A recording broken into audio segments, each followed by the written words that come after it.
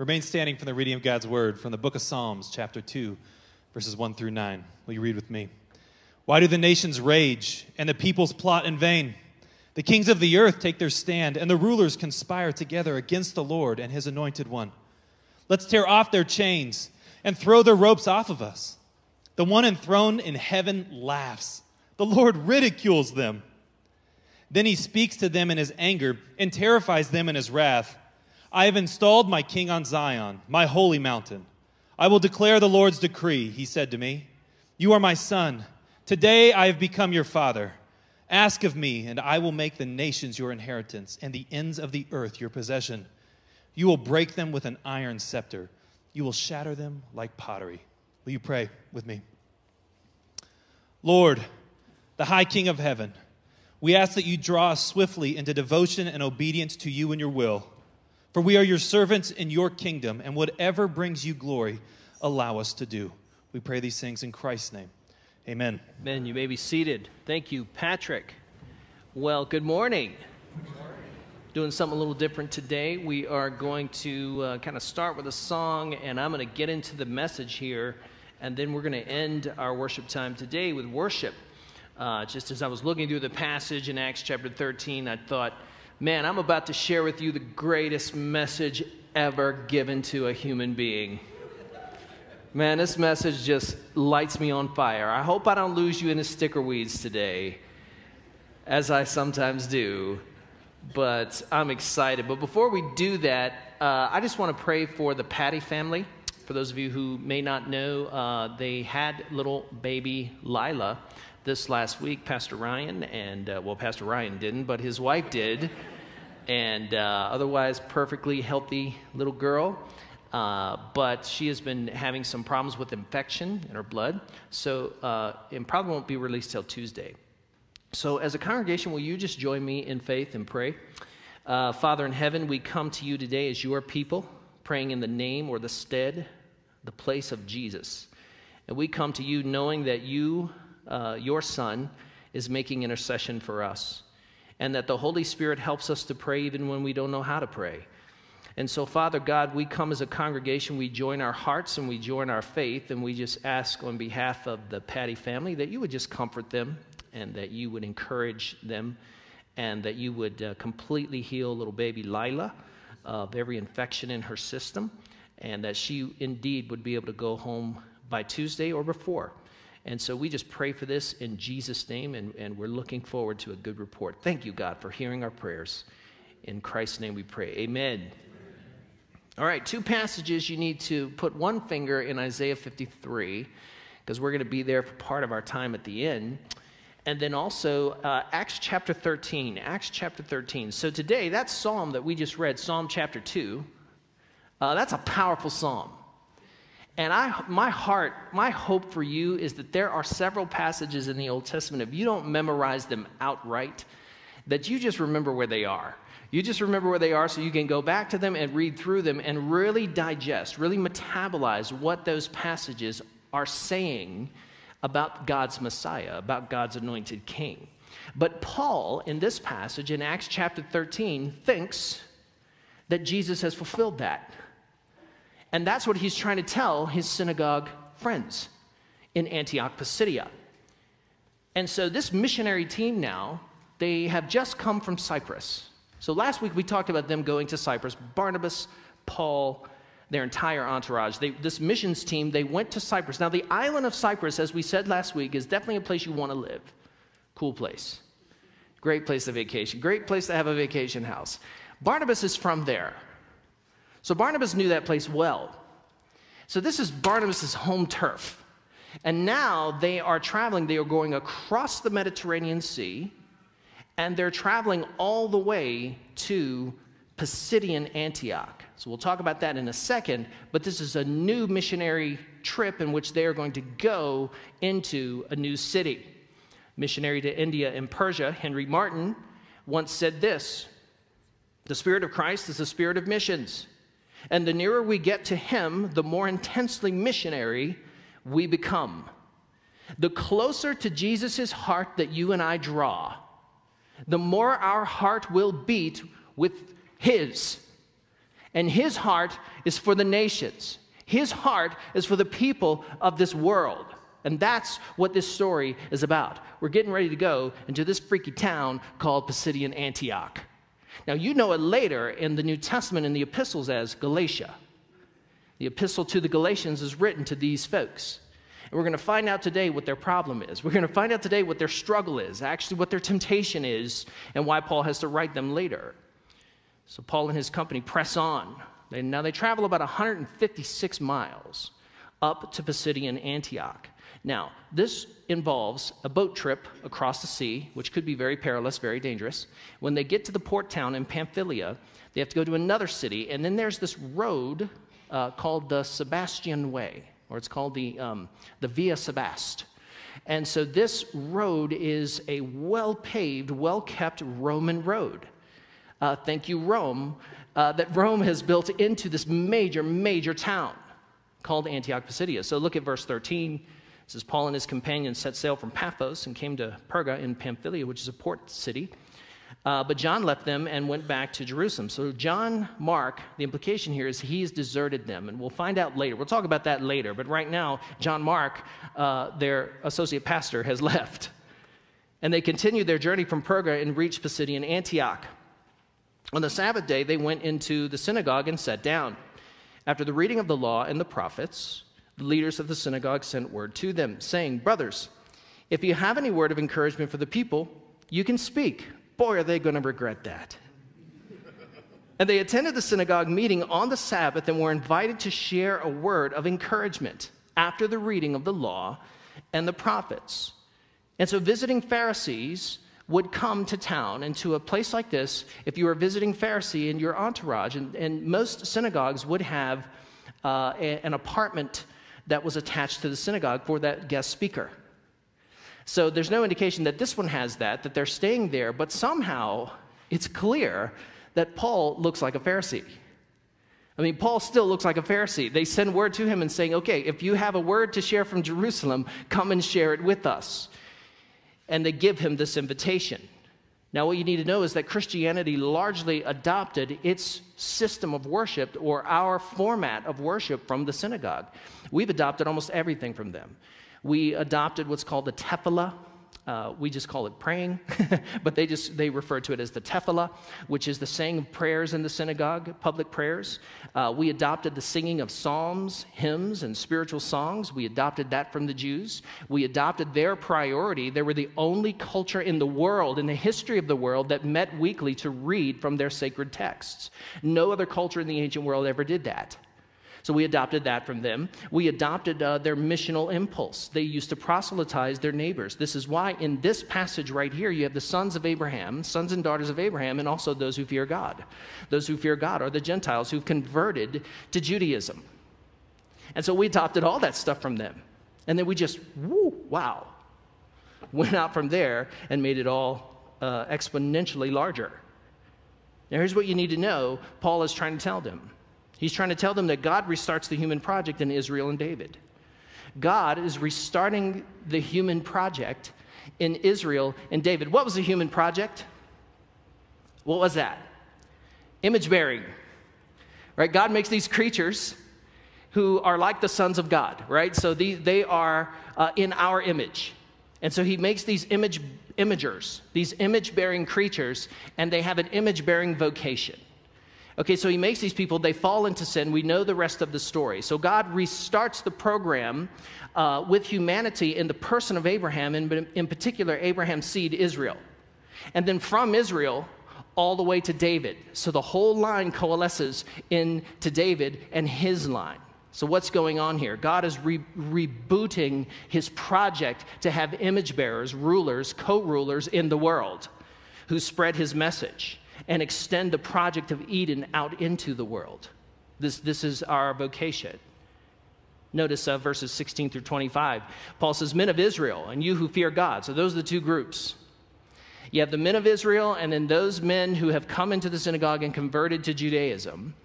And he says, listen, Shema, the God of this people, Israel, chose our fathers and made the people great during their stay in the land of Egypt. I love how he puts that, during their stay.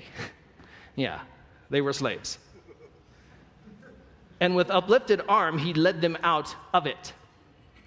And for about 40 years he put up with them in the wilderness. Another really super choice phrase. And after destroying 7 nations in the land of Canaan, these are the Canaanites whom God has given about 400 years to repent. They don't repent. They continue to worship false gods. They continue to worship these supernatural beings through their false idols. And so God has to judge them. And he gave them their land as an inheritance. All this took about 450 years. And after that, he gave them judges until Samuel, the prophet, who is the template for all future prophets. And then they asked for a king. And God gave them Saul, the son of Kish. No wonder he changes his name here to Paul, right? A man of the tribe of Benjamin for 40 years. And when he had removed him, he raised up David to be their king, of whom he testified and said, I have found in David, the son of Jesse, a man after my heart, who will do all of my will. Of this man's offspring, God has brought to Israel a Savior, Yeshua, from Nazareth, Jesus, as he promised. Before his coming, John had proclaimed a baptism of repentance to all of the people of Israel. And as John was finishing his course, he said, what do you suppose that I am? I am not he. No, but behold, after me is coming, one is coming, the sandals of whose feet I am not worthy to untie. So this is very strategic. What is Paul doing? Well, he's a Torah teacher. This is what every Torah teacher in the ancient world would do. They would stand up and they would recite the nation's history. They were taught to give some kind of a paragraph statement or a brief abbreviated statement of their entire history of a people.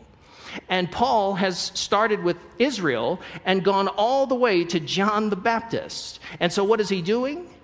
He is simply connecting with his audience. He's becoming all things to all men. This is what you do when you're in a synagogue. You retell the story. And why do you retell the story? Well, you retell the story because this story tells us who we are as a people and why we're here. It tells us who we are and why we're here. And what he says is that God fulfilled his promise. What promise? To David. What promise to David? That he would send a Savior.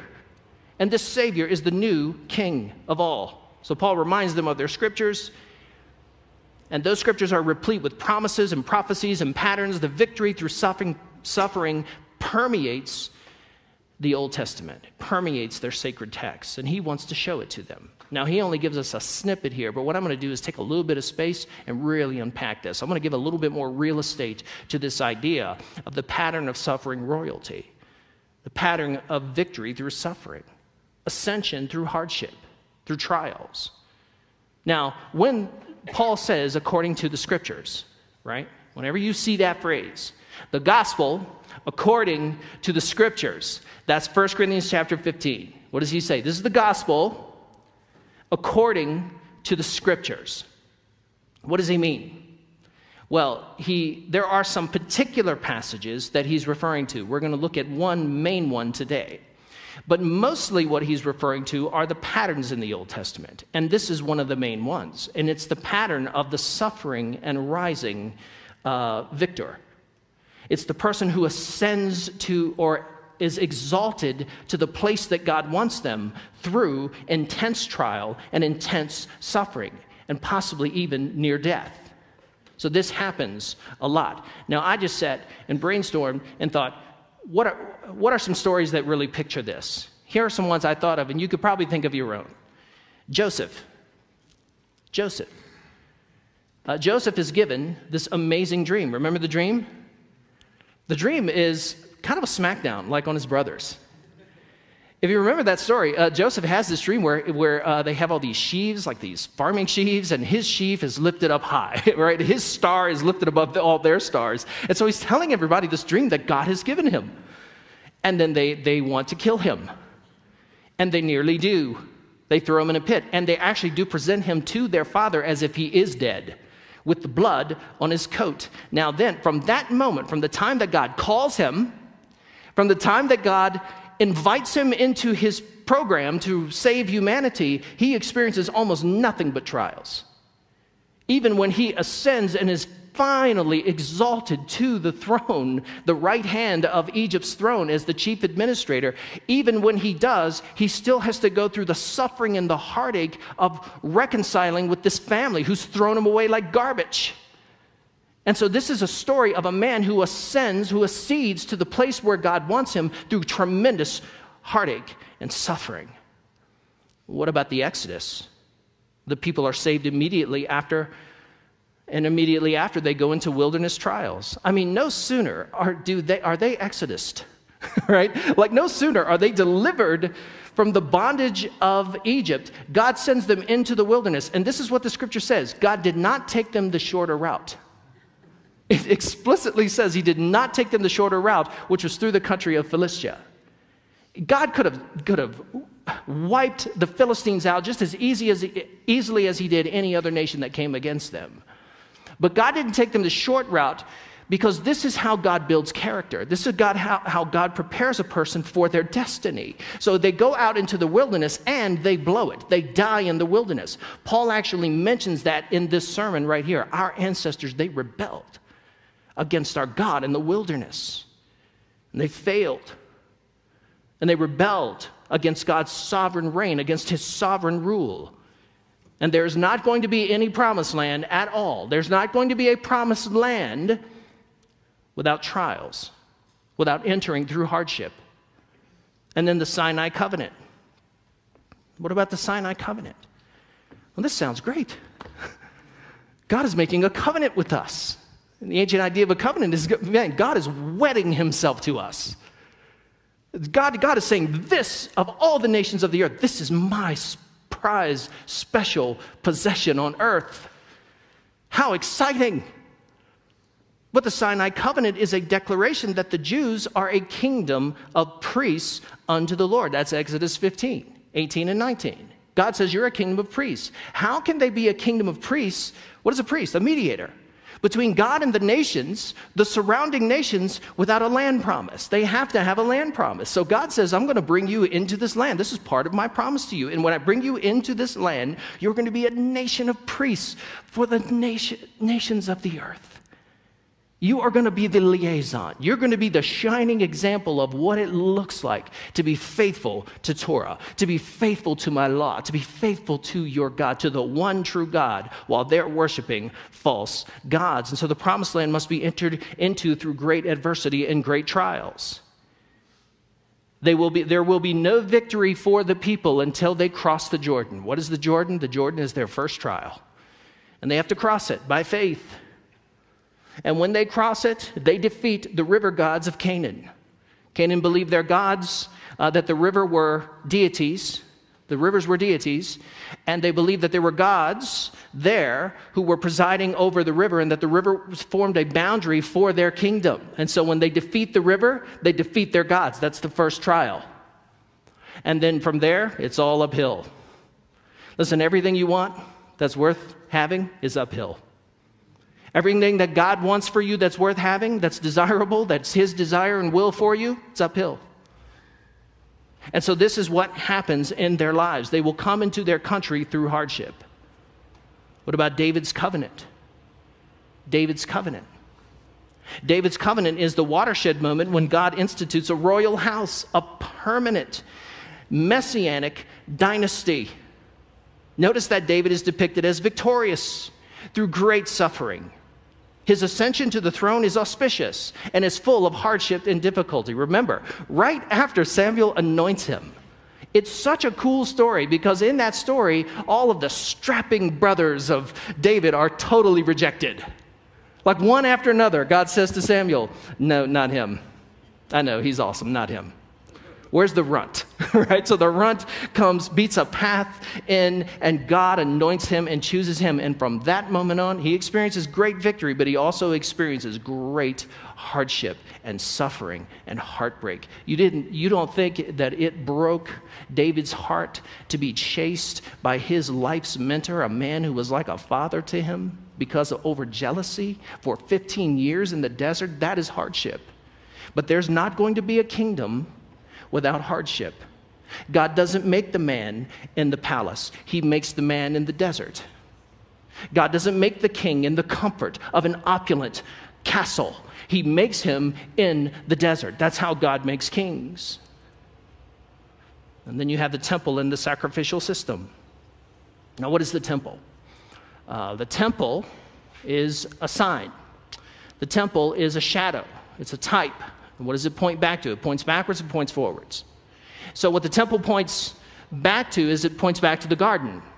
Because what is the garden? The garden is in the world. The garden is in the world. And the garden is a sanctuary. It's paradise. This is where God lives. God lives in paradise. When you live in an arid country, in an arid place where there's no water, and you have a paradise, a lush, verdant valley or a mountain side, that's where God lives. And so they live in the garden with God.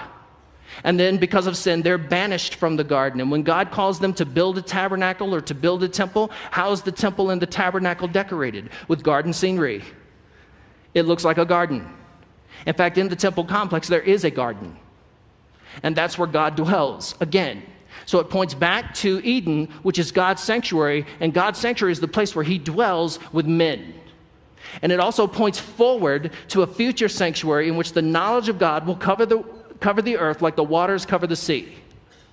The knowledge of God will cover the earth in a time when God's presence is going to once again tabernacle with humanity. And the Holy Spirit has been poured out on humanity in Acts chapter 2. So God's restoration project is very much underway. God has poured his Spirit out on his people, and God is going to read the end of the book. What's the end of the book? It's new creation, new heavens and the new earth. And in the new heavens and new earth, there's a garden and there's a city. You ever wonder why you love gardening? Some of you don't. You're acting against your nature there. You ever wonder why you love gardening? Because you're wired to. You ever wonder why you want to build a house or develop some land? Because you were wired to. And so at the end of the story, this is what we see, a perfectly developed world. A garden, a sanctuary, and a city in which there is no temple, because John says God Almighty is its temple. And so this temple and this sacrificial system, this is what it is. But at the heart of this system is a bloody, awful, brutal thing. The shedding of blood. Because there's no remission without the shedding of blood. There's no forgiveness unless someone is covered. And so at the heart of this beautiful, amazing new symbol is this bloody, awful thing in which the throat of a lamb is cut for your sins. And that's going to point forward to a time now in which the Messiah himself is going to suffer. So what you need to understand about the prophecies, the promises, and the patterns in the Old Testament is most of the things that you see that are fulfilled in the New Testament, they really are patterns. There really are these kinds of patterns, but there are some specific prophecies as well. And the first one is this, is that Isaiah the prophet sees God as king. Isaiah the prophet sees God as king, Isaiah chapter 6. Well, he has this sort of knocking you out of your seat vision of God as king, high and lifted up. And why would that be important? Because the surrounding nations are claiming that they are the supreme kings of the world. Every one of them, Assyria, Babylon, Anatolia, Egypt, you name it. They're all claiming to be the supreme kings of the world. And so God gives him this vision, this startling, knocking you out of your seat vision. No, I am the high and exalted king. And immediately he is confronted with his own unrighteousness. The coal has to be taken from the altar and to cleanse his lips so that he can become a prophet and be God's spokesman. And so to be under the saving rule of God, one must be cleansed of their sins. Their sins must be atoned for. What about Isaiah 52:7? I love this passage. I think there's a song that someone wrote with these very words. And here's what it says. How beautiful, how lovely. On the mountains are the feet of those who bring good news. Oh yeah, that's cool.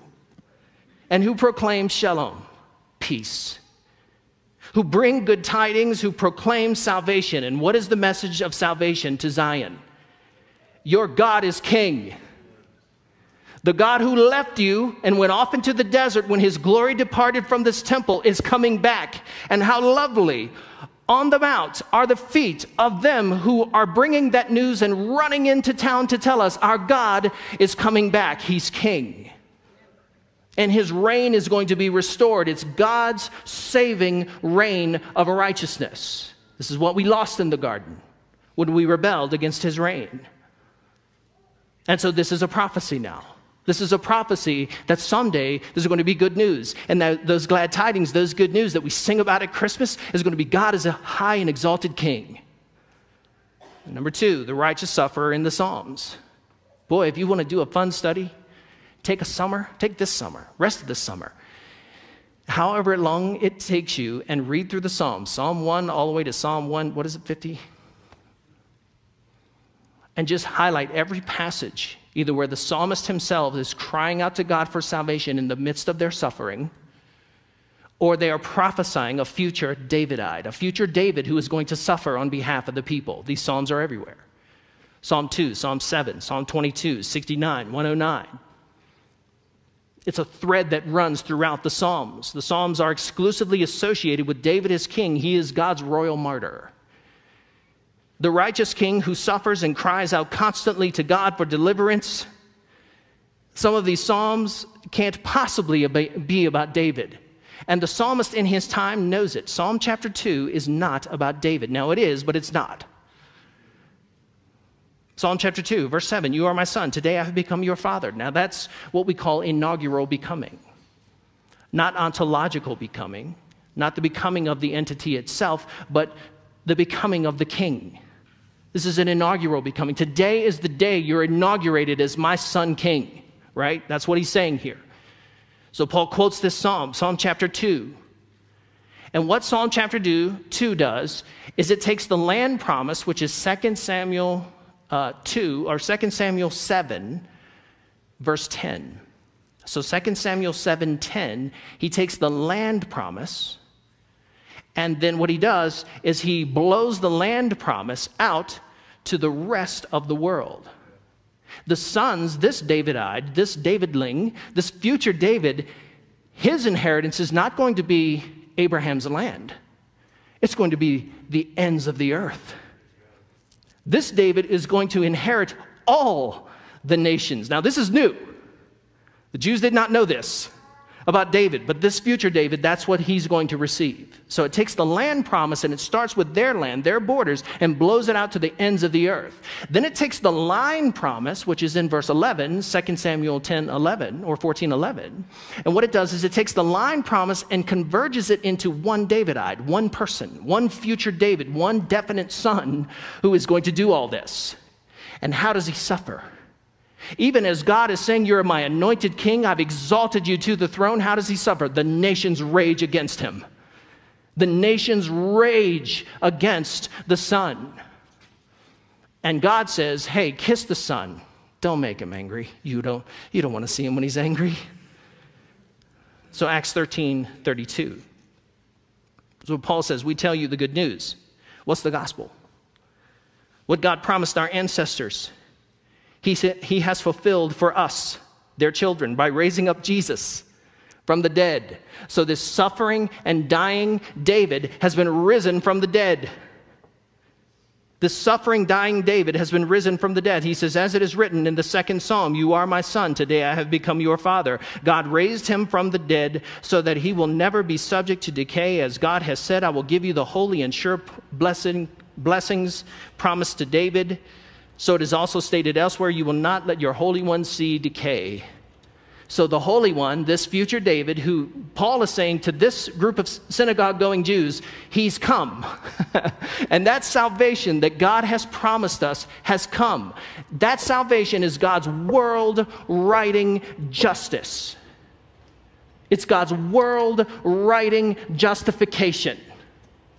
And God is saying to the Jew, based on my son's sacrifice, you can be justified. You can be in the right in my court. And he's saying to the Gentile nations, based on my son's sacrifice, you can be in the right. You can stand justified in my court of law. God's world-righting justice is his salvation. That's what it is. Salvation from death and hell and sin. And this is what Paul is trying to tell them. That day is here. Number 3. Isaiah's prophecies of a new royal martyr. Oh, I love this one. We're going to just kind of actually close with this one. The nation of Israel falls into exile and enslavement to Babylon because of their repeated idolatry, injustice, corruption, and sin. And so the kings who follow David in his line now are corrupt. They're evil. How could you possibly get all that the Old Testament promises about a future Messiah from a mere earthly king? How could you get that? You can't. You have to have a king whose nature transcends earthly bounds. And this is the kind of king that Jesus is. This is what God prophesied in Ezekiel. Ezekiel 34, write that down. Ezekiel chapter 34 and Ezekiel chapter 37. Here's what God says. I am sick and tired of these kings, these shepherds. That was ancient parlance for kings. He says, I'm sick and tired of these corrupt kings who do not heal my people. They don't feed my people. They don't go after lost sheep. They don't do anything. They don't lead my people into the truth. And here's God's resolution to that. I myself am going to come down there and be their king. Me. Shocking. And then at the end of the prophecy, he says, so then, I myself am going to be their king through my servant David. Okay, pretty clear. Enigmatic if you're an ancient Jew, but for us looking back on it, it's pretty clear what God is trying to say there. Yahweh is going to become incarnated as the Davidite, the new David. And he's going to be the king. And he calls him this in Ezekiel 37 as well. And so, this line of kings has failed. They have failed to deliver on Abraham's promise, which is to bless all the nations of the earth. They have failed to deliver on the promise of Sinai's covenant, which is to live faithful to Yahweh and be a nation of priests to the earth. And they have failed David's covenant. They're the sons of David, and they have failed it. And now God is going to resolve this with a new servant. So Isaiah's entire prophecy, entire book, is about a suffering servant who will bring about a new exodus, establish God's eternal kingdom by means of a sacrificial sufferer. A royal martyr, a sacrificial sufferer. So his entire book, this entire book, if you want to sum it up in one statement, it's right there. It's about a servant who suffers, a royal servant who suffers, who will bring about a new exodus of people from sin, not from Egypt, but from the bondage of sin, establishing God's eternal kingdom by means of a sacrificial suffering offering. This is clear. So some of the things that we note in the old book there is that the king is entitled my servant. Now, only 3 people in the Old Testament were called the servant of Yahweh. 3 people were called the servant of Yahweh. Moses, David, and Isaiah. Unless Isaiah is talking about a future David. Unless Isaiah is prophesying a future Messiah, Messianic king. So that's in Isaiah 37. And 52 and 53. So this servant is called my servant, the servant of Yahweh. This king is anointed. He's anointed by the Spirit. He's commissioned for a specific task of restoring justice to the corrupt leadership of Israel. So he's going to restore God's justice, God's just salvation. And that's in Isaiah 9, Isaiah 42. He's going to bring light to all the nations. Again, Isaiah 9:2 and 42:6-7. He's going to open the eyes of those who are spiritually blind. He's going to open the eyes of those who are blinded in their sin.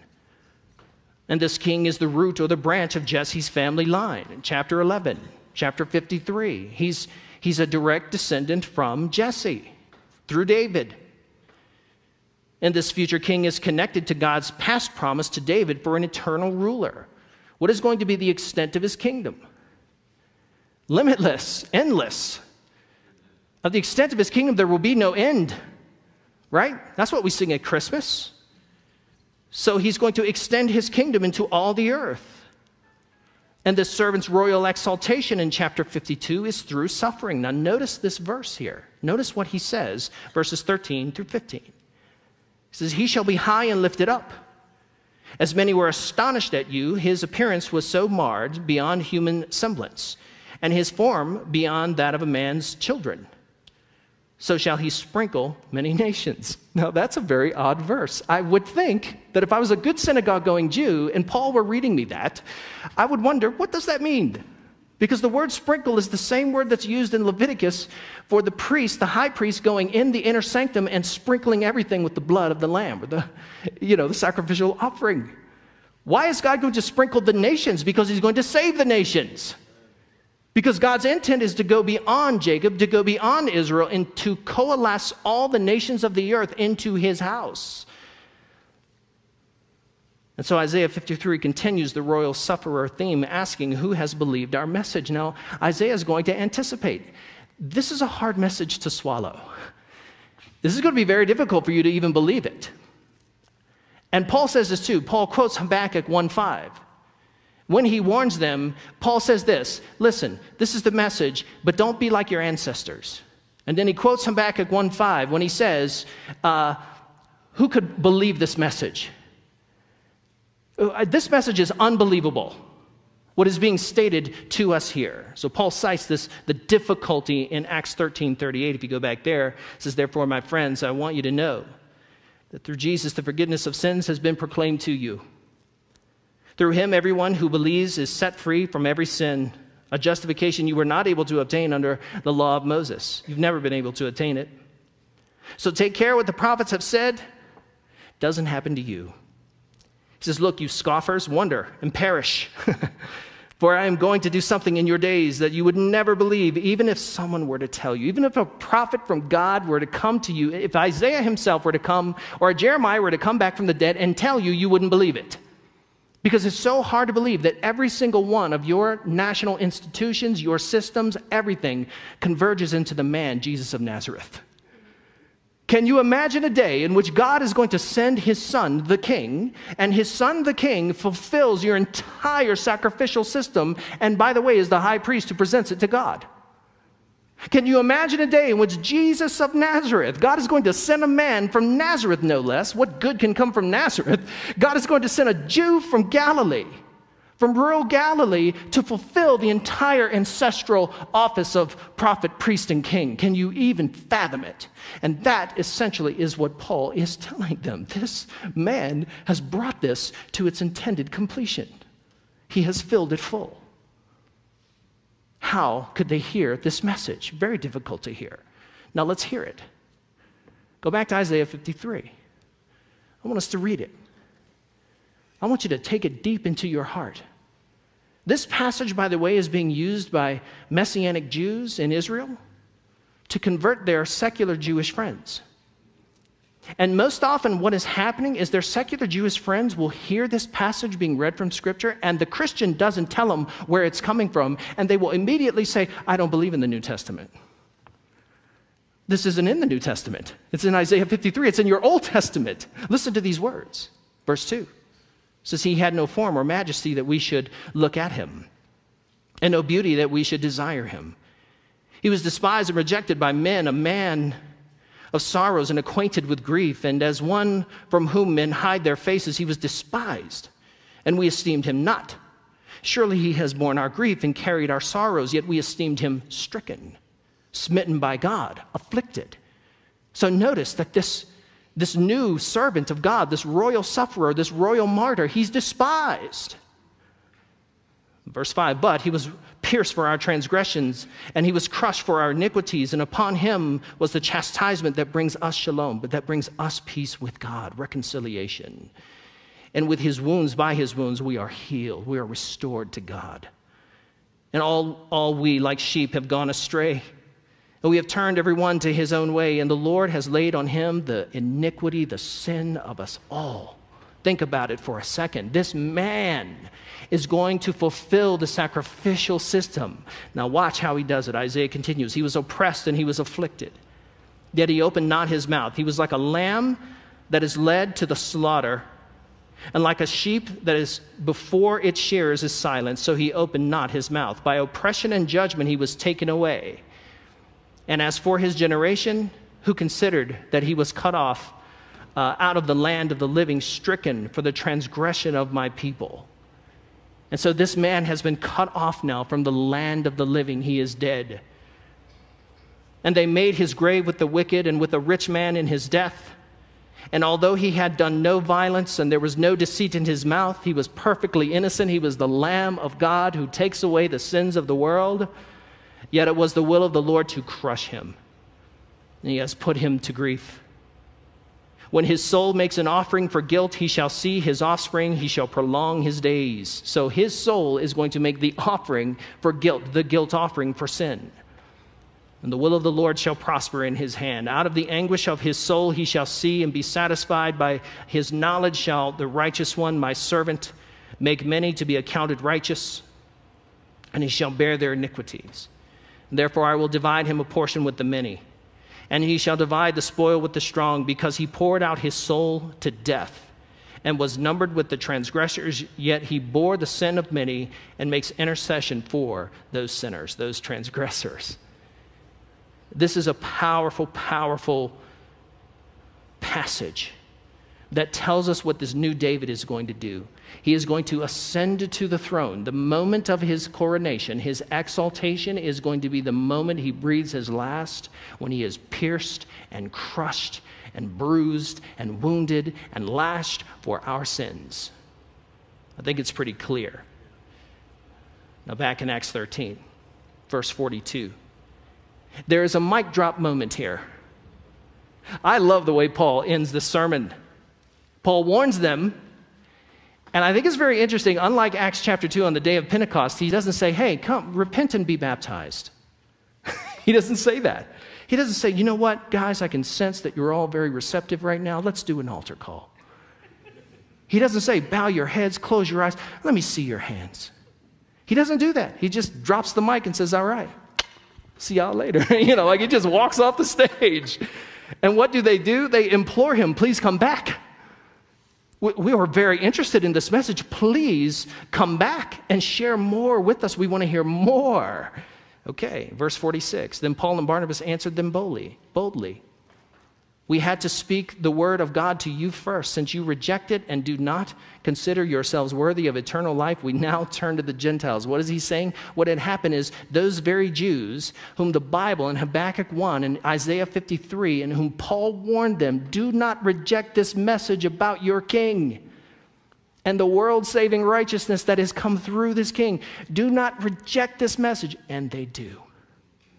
Their leaders get together and they stir up dissension and they reject Paul.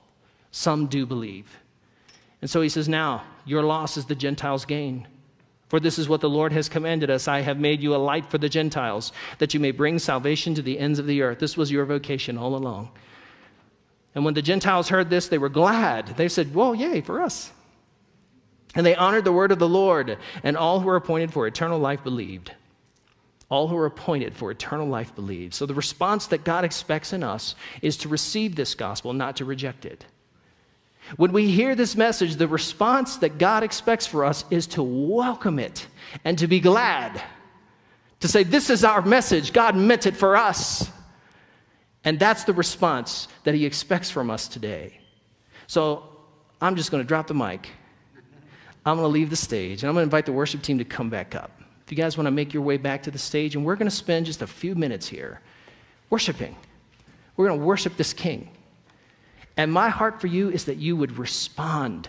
Respond as the Holy Spirit moves on your spirit, moves in your mind. Respond to him in the words of these songs.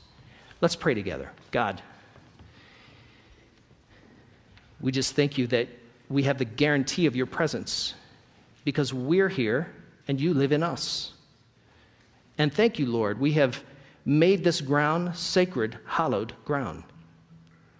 And Lord, we pray that you would come and pour the Holy Spirit out on us, Lord, as we celebrate the good news. The good news is that God's righteous King, his righteous sufferer, has come to die for sin and accede to his throne, to make atonement for our sins and sit at the right hand of the Father until he brings all things under the subjection of the Son. Give us a vision of that this morning, Lord, we pray. Amen.